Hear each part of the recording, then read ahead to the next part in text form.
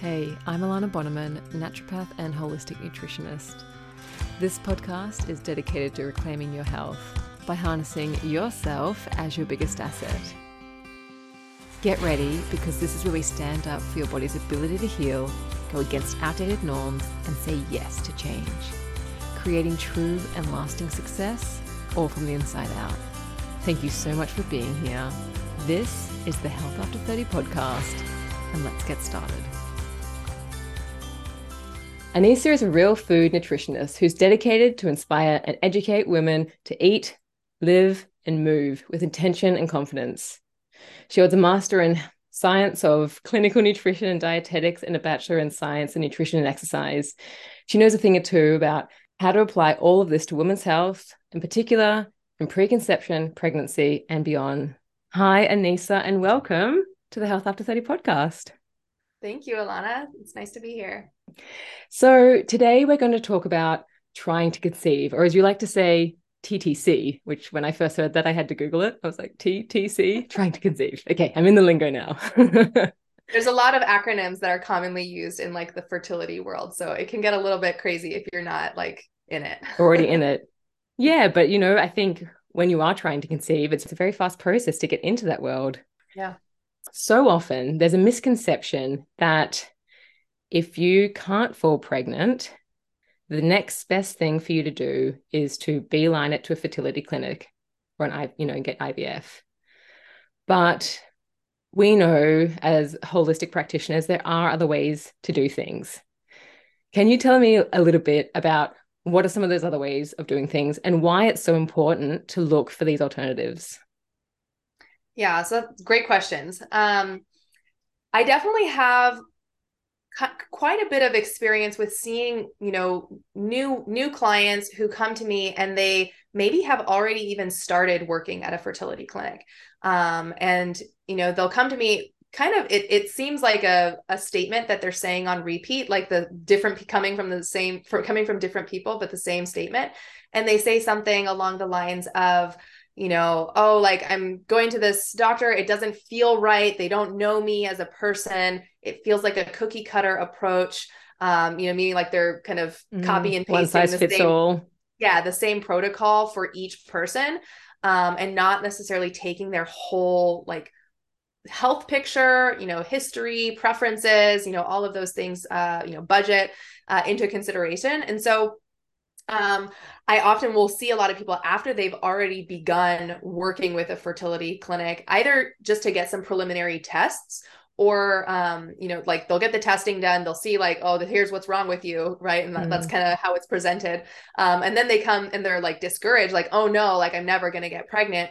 And it's so sad to see women in that state because already they have lost the trust in their body. Right. Yeah. And they're not, aligned with the wisdom of their body. And so that's kind of one of the first things that I like to work on in terms of the mindset shift as you start to want to expand your family is to like really make it so that you're like, you notice the signs that your body's giving you and you read them as, hey, like, let's get curious about this, right? Like what things may be going wrong, right? They might be red flags, right? They might be quote wrong, out of normal range, but there's never like, it's never really wrong, right? Like what I mean by your that body is isn't designed to be wrong. It's right, trying its best to like, so wisely communicating to you like, hey, something is really out of balance here. And it's a matter of us, on the receiving end, being willing to hear that communication. And so that's kind of one of the ways that I work with people as I help them to like identify what these, kind of red flags might be, and then say like, hey, like, how can we bring that back into balance? And, what is your body trying to communicate to you?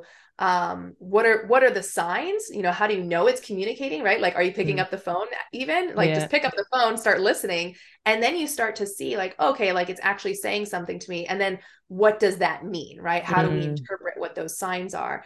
And so, so yeah, like say working with a fertility clinic or getting testing, right? Like that may be helpful for some people, but there's definitely this, I would say, a gap that oftentimes, is in medical care where people like they're trying to conceive, they're having a hard time, or it's not it's not happening on the first cycle, right? And they start to get concerned. And then they kind of go to, they say like really the advice, you know, especially if you Google it, like how long should I wait before seeing a fertility clinic? You know, they say, okay, wait for 1 year, you know, or try to conceive for 1 year. And if you're still not pregnant, then, you know, go see a doctor and start fertility treatments. And but after that year, sometimes you're already perhaps questioning yourself, and then you go to see, you know, a friendly doctor who's standing there just to hear, well, this is all wrong with you, and then you're just more in self-doubt. Oh gosh. Right. And also like even, I mean, I like personally, I prepared a lot leading up to my own pregnancy experiences. And so I did conceive on the first try with both of my pregnancies, but even then, like the anticipation of like experiencing, you know, like intentional conception, and it's like, oh, like, is it going to be the cycle? Like, is this going to happen? Oh, I got my period. Oh, what does that mean? Right. You know, and you start to really like, you know, intentionally or not, stress out about it. Right. And to just think that women are advised to do this cycle after cycle after cycle for a year, right? Like that in itself can be stress enough to, you know, cause hormone imbalances to make it so that it's not going to happen. Like, I'm not going to say like that's the only thing, but it does have an impact, right? And so what if, right? Like, what if we could, instead of just waiting and like, okay, like it's not this cycle, let's just go next cycle. Instead of just waiting, like actually making change and taking steps to enhance your chances, right? Like, I'm not going to say that like preconception preparation is the only way to do it and like it's going to end up in 100% success rate, right? Not at all, right? Like everybody's got their own history, right? Like depending on their age or their genetics or whatever.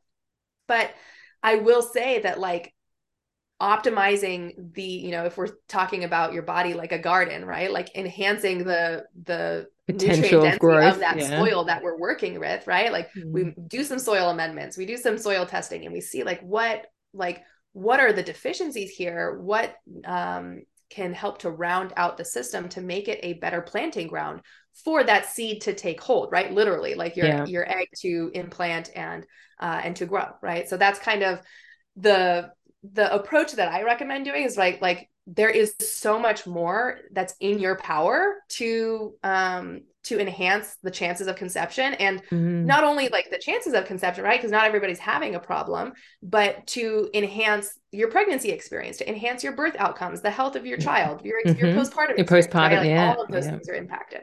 Yeah, interesting. Yeah, absolutely. And it is a, you know, as you walk through, and especially if it's your second child, if you've had, you know, you've had a pregnancy before, your body has basically gone into your nutrient stores have gone into making one child already, and then kind of coming into the second pregnancy or any subsequent pregnancies, it's often, you know, well, it's not often, but sometimes there's troubles to conceive again, because there is exactly what you're saying, this nutrient depletion in our wonderful garden that's trying to grow a human. Yeah. There's I hear that story a lot. You know, women will often find me, you know, after they've already had one child, and they're like, you know, I accidentally got pregnant with the first one. Now I can't intentionally get pregnant. And, you know, what happened, right? Like, what's, you know, they'll always ask this question, what's wrong with me? And I think it's really just such a great lesson in, you know, like the physiological process of conceiving, growing a child, you know, for nearly 10 months, and then nourishing it for however long you end up breastfeeding for, right? Like I breastfed my oldest for 3 years, and I'm, you know, nearly 2 years with my second.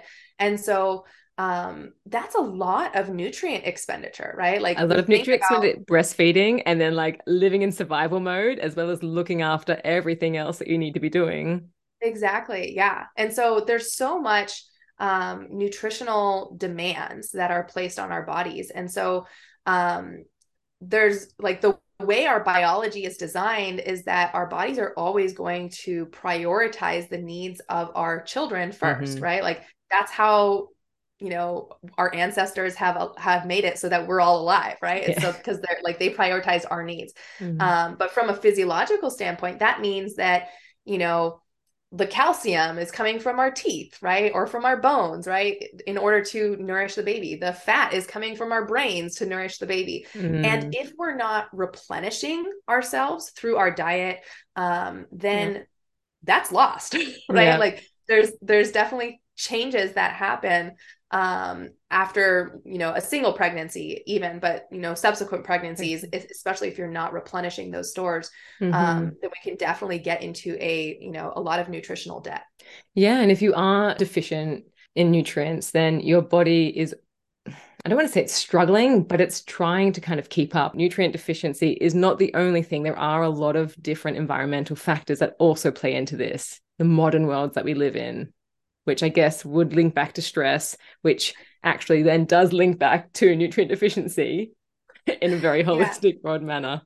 I guess the way that I see it, when we're talking about environmental exposures, is that like, yes, there are so many like that you can get extremely overwhelmed if you start to look at every label and get really scared, right? Of like, oh no, this is like gonna cause this kind of damage or imbalance. And like I definitely encourage an approach of like be aware and mindful without like feeling the fear of it, right? Like feeling that somatic sense in your body where it's like, oh no, like this, the world is out to get me, right? Mm. um and so but again, like encouraging a more like logical approach to it, and this kind of ties back to kind of the importance of preconception as you were asking, is that we store toxins in our fat tissue, right? And Mm. a lot of toxins, right, like phthalates or parabens or whatever, are fat soluble, right? So when our body like kind of puts them away, right, gets them out of our circulating system and stores them in the fat tissue. But one of the things is that when you're pregnant, your body mobilizes fat to Mm. nourish the baby. Um, Mm. when you're breastfeeding, you're literally like it's like Using the fat liposuction, stores. right? Your Yeah. body's literally sucking the fat off of your tissue to create milk, both to like support the machinery, like the energetic fuel that it takes to make milk, but also to include in the milk composition. And Mm. so that's one consideration to have, is that like if you've had all of these like this lifetime of exposures to various environmental toxins and you've stored them in your fat tissue, now you're mobilizing them and giving them to the baby while you're pregnant and breastfeeding. Then it's like, oof, like It sounds terrible. it sounds terrible. And it like sometimes people can get that feeling like, oh no, like I'm gonna give this to my baby and like I don't want to do that and all that stuff. And it's like that's part of why I want people to do a little bit of dedicated effort Oh. beforehand, right? Like Mm. I'm a big proponent of sauna use. I use it myself about 3-4 times a week. Um, exercise, sweating, like Yeah. anything that you can Getting do it to out, getting your is bowels moving moving. through, Yeah. yeah, supporting good digestion, right? Because that's how you eliminate Fat. eliminate those toxins. And Yeah. so like there's so many different, and that's part of one of the things I include in my course is like how do we like support like opening up your elimination routes and supporting Yeah. digestion and liver detoxification, right? Because all of that is tied into like, well, if your clearance system is clogged up, right, and your body has, now just imagine like, okay, you're pregnant and you're mobilizing your fat tissue, you're mobilizing these toxins, you're trying to clear them out, but the process of detoxification is very nutritionally expensive, right? So you're Mm. using a lot of those nutrients to act as antioxidants in that process of detoxification, but those same nutrients are also needed to grow a healthy baby, right? So we don't want to be like sidetracking, right? Like we want to prioritize those nutrients to give to your child to Mm. support optimal growth, and we don't want to be focusing on having to detoxify, right? Yeah. And so I mean your body's always detoxifying, right? But Yeah. when your liver is burdened with extra, then it just makes it so that you just have a much higher nutritional demand. And that's not to say that like everything, oh, like if your liver's backed up, like nothing good is going to happen, but it just means that like we need to take intentional effort to fortify the diet and potentially supplementation to ensure that your body has the resources to make both of those things happen, right? Grow a healthy child and ensure that those toxins are eliminated. Yeah, yeah, it's wonderful. It's actually how we all need to be looking after ourselves. And during pregnancy as well. Yeah. So I've heard you talk about diet a lot. I mean, obviously, we are there. What can we do? What are the steps that we can take to get us there? So it's preconception care, it's eliminating toxins, it's fortifying the diet. That's a nice way to put it. What else do we need to be doing in all of this Yeah. for us to try to conceive? Yeah. So another key thing that I've actually, in my course, I started out at like, this is one of the, the second module that I start teaching with is how to, get in touch with your cycle. And, I kind of talked about, pointing out red flags, and, I don't remember if I said that on the recording or if that was before the recording, but, one of the ways that we can help to support optimal fertility is by not only identifying those red flags, but understanding what to do about them. So getting in touch with your fertility signs is a great way to be able to identify red flags and to also know, like, how do I time conception properly? A lot of women feel like or have been taught. I don't know about, I know like you're from Australia and live in Germany. So I don't know exactly what sex education was like where you grew up, but where I am from in the US, it's, women were taught that you can get pregnant any day of your cycle. And that like, you just need to avoid it at all costs. And so, yeah, from the 90s, sex ed from the 90s.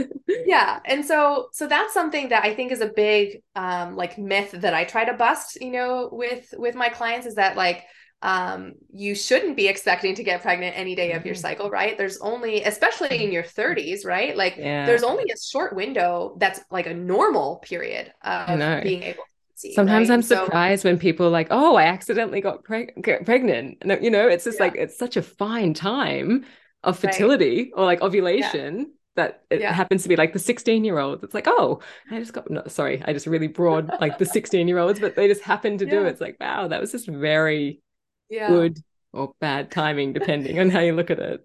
I mean, the chances definitely go down as you age, right? Because like, like a 16-year-old, for example, is probably, fertile for, roughly 7 days, maybe even a little bit more.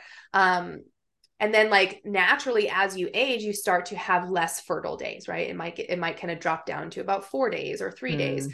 And the older you get, the less fertile days you have. That doesn't mean that you aren't going to conceive on those days, right? It just means that you have to be a little bit more intentional about timing intercourse in order to conceive. And so that's one of the things that I really like to teach women, is to get in touch with their cycles, start tracking it so that they know what their fertility signs are, like how to identify, their fertile period, how to confirm ovulation, how to understand what the length of their phases of their cycle are, right? Like there's the first half of the cycle before ovulation, there's the second half after ovulation.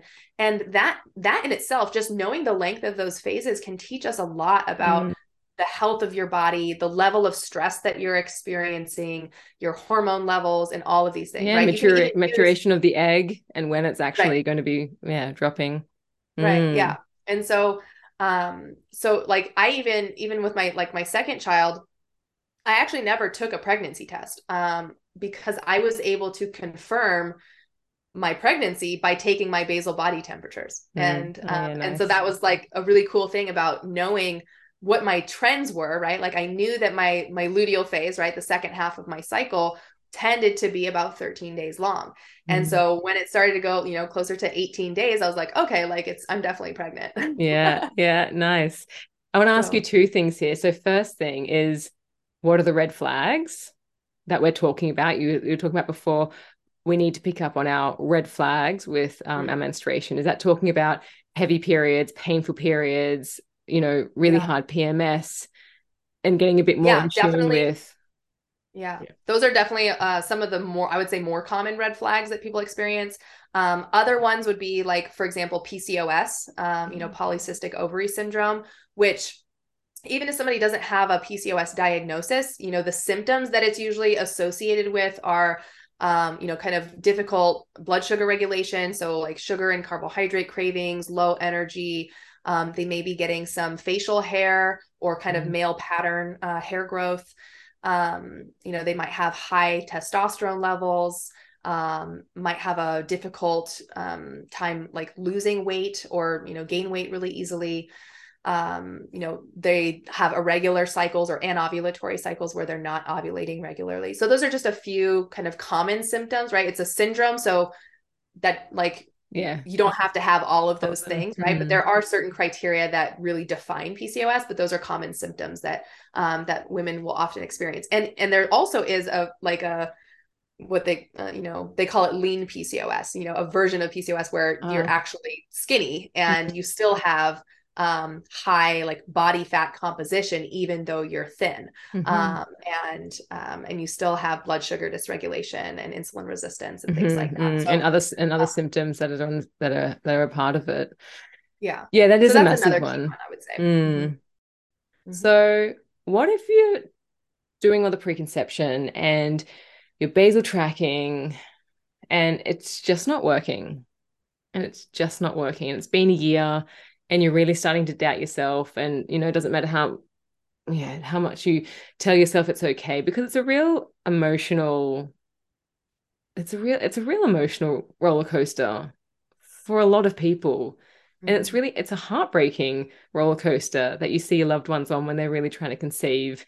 Yeah. So what if you're trying and it's just not working?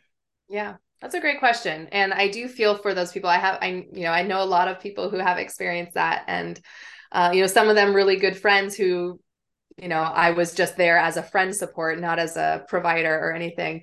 Personally, it was really hard to watch them go through that without like offering help. But I also sometimes you're in that friend role and sometimes you're in the provider role.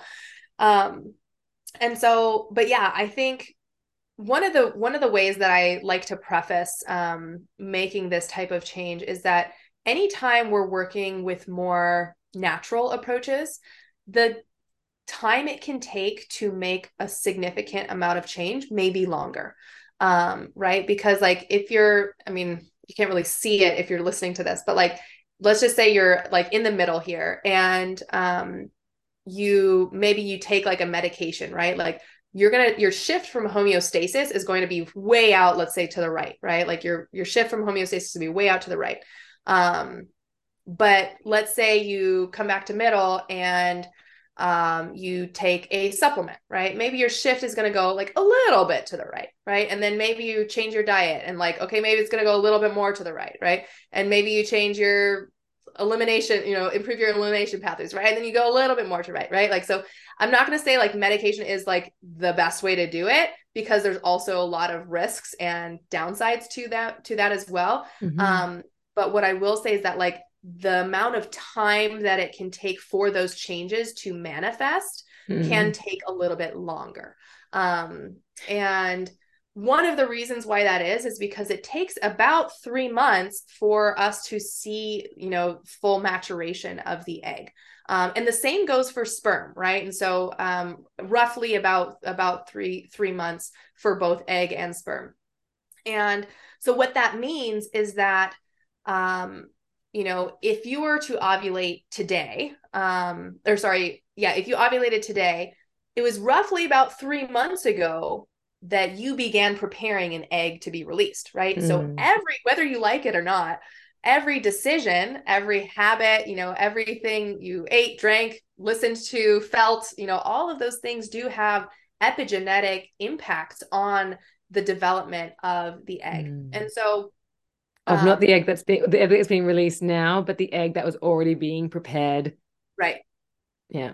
Right. Yeah, about 3 months ago. Right. And so that's part of why, like, I usually, when I'm working with people, I say, like, don't expect anything, right? Like, even if they might still be like trying to conceive casually or whatever, for about like 3 months, right? Because I wouldn't expect to see significant change until about 3 months in. And so generally when I'm recommending people to do some kind of preconception preparation, depending on a variety of factors, right? Like maybe they've previously been on birth control, maybe they've had a previous child, maybe if they've already had quite a depleted diet, certain environmental exposure, stress level, right? There's a lot of different factors that can go into how much you need to prepare.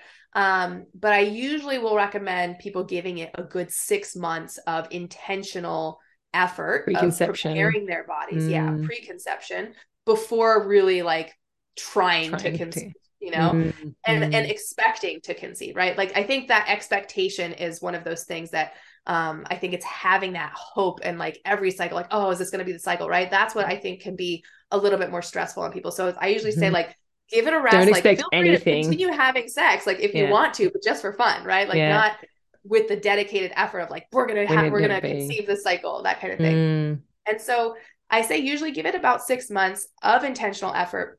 After about 6 months, I would recommend doing some kind of testing, right? I often will do Dutch testing with people, where, you know, it's like a urine hormone test that can really shed light on like how your hormones are working, where there might be some stagnation in like hormone metabolites or, you know, methylation or different processes. I know it gets a little bit scientific, but usually we can identify certain areas that could use like specific support. And so that's where I'll kind of go. I might do like a Dutch test. I might do some nutrient testing.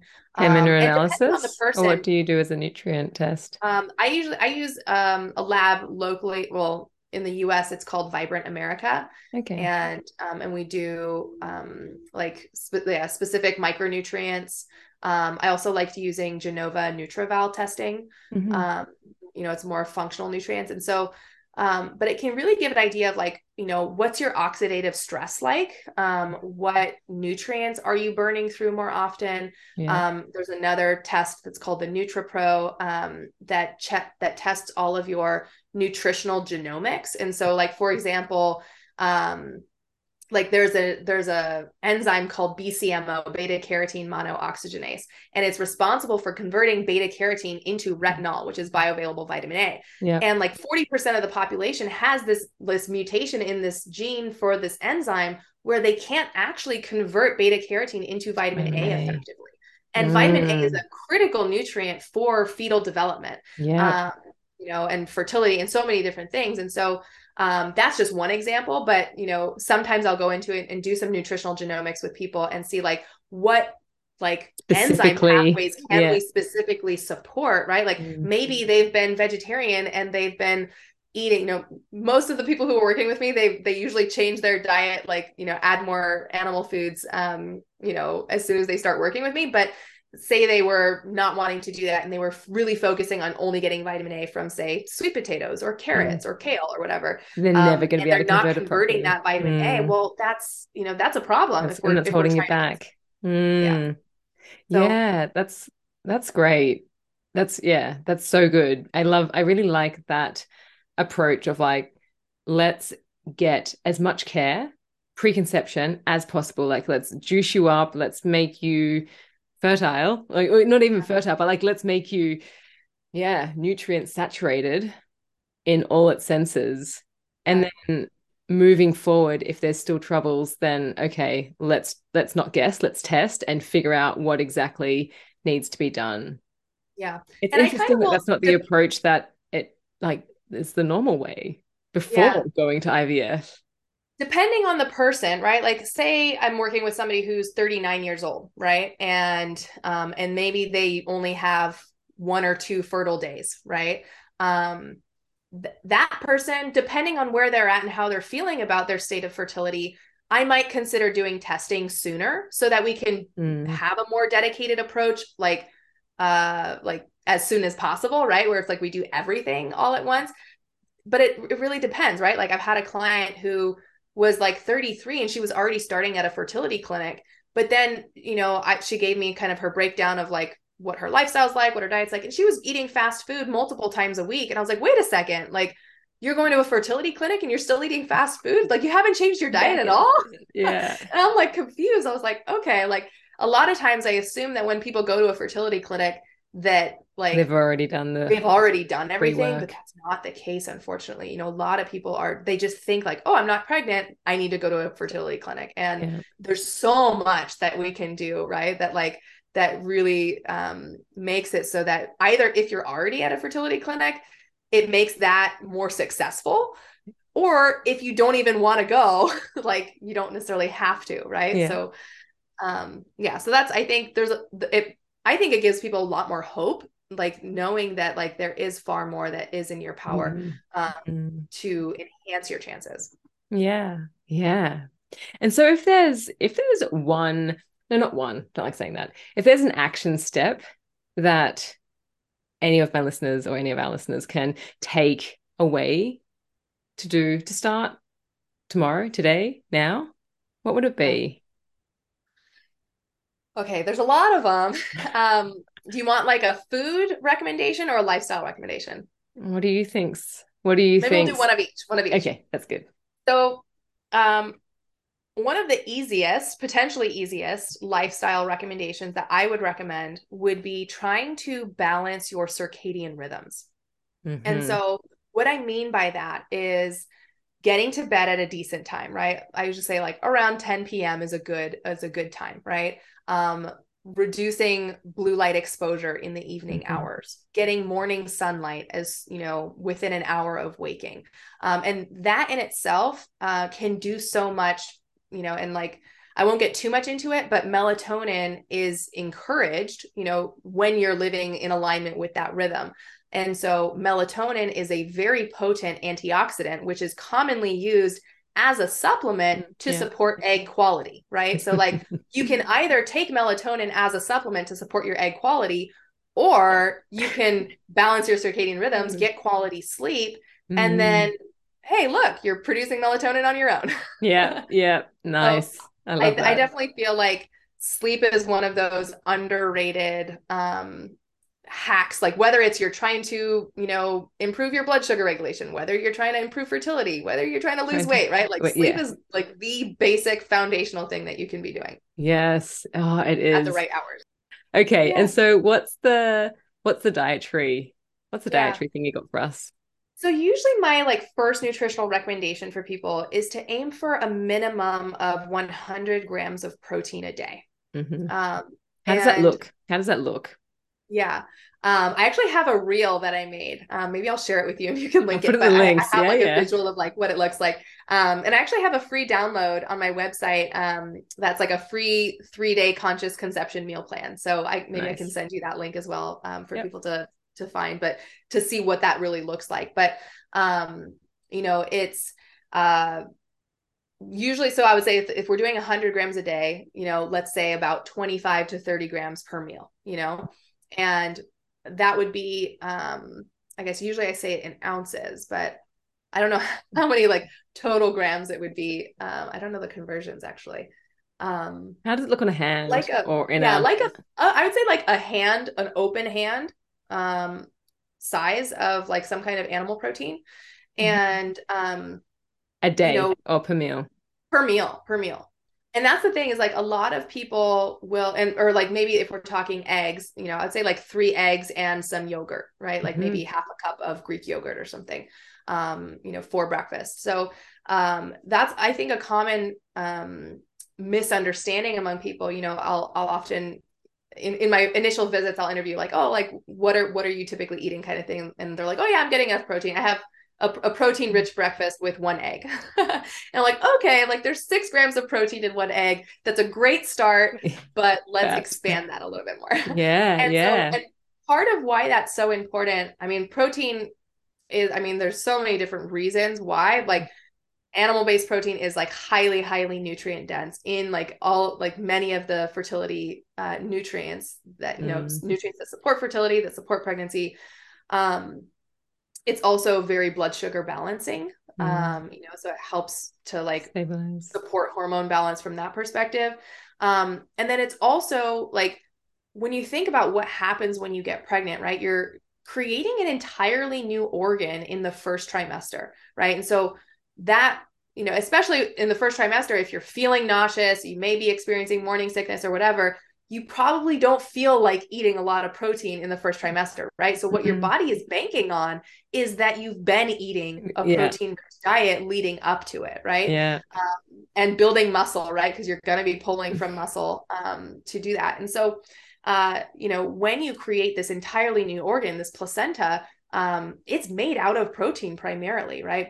Both like collagen protein as well as like, muscle meat type of protein. Yeah. And so it really, like, the health of the placenta is significantly determined by the preconception diet. And there are, some complications that can come up later in pregnancy that fall back on placental health. And so if we're trying to be preventative, if we're trying to optimize pregnancy outcomes, carry to full term, have a healthy baby, all of those things, then ensuring that the placenta is robust and vibrant and, vital is really important. So that would be like a long explanation for why I would recommend like minimum 100 grams of protein. And like, depending on the person's body size, their workouts, all of that, the need for it. Vary. Yeah, no, that's so good. They're two very simple yet profound tips actually that you just gave. Because honestly, and especially when you talk about 3 eggs for breakfast, for example, it's funny because eggs specifically, that people are like, eggs, like, really? No, where do eggs sit these days? Like, people are not sure what to do with them. Are they good? Are they bad? Yeah, 3 eggs into a diet, that's massive. That's big for people. They're not used to having things like that, or even a handful of protein at every meal, whether it's yogurt or eggs or cheese or offal or organ meat, or just straight up animal meat. It's really big. Yeah. So I think, like, if people can start incorporating that, like, I oftentimes, depending on where people are at, like, that might be the first recommendation that I give people. But pretty much consistently, like, if they implement it into their diet, like 100% of the people who implement it into their diet, they always come back to my follow-up visits, and they say, oh my gosh, everything is different. I feel so much better. My energy is better. I'm not hungry every 2 hours. And it's great to see, because it is such a profound change that can happen in 2 days, right? Like, say 2 days of making that change, you immediately feel that difference in the blood sugar regulation that has that impact on your energy and your mood, and it helps you sleep better, and so many different melatonin things, right? It's a really good first step. And then I love this, like, the 6 month of preconception that you then need to walk through. It's awesome. So Anisa, if anyone wants to find you, where's the best place to find you? So my website is anisawoodall.com. It's spelled ANISAWOODALL.com. And that would be kind of the central place where they can find me. If you want to follow on Instagram, I'm at Anisa Woodall Nutrition.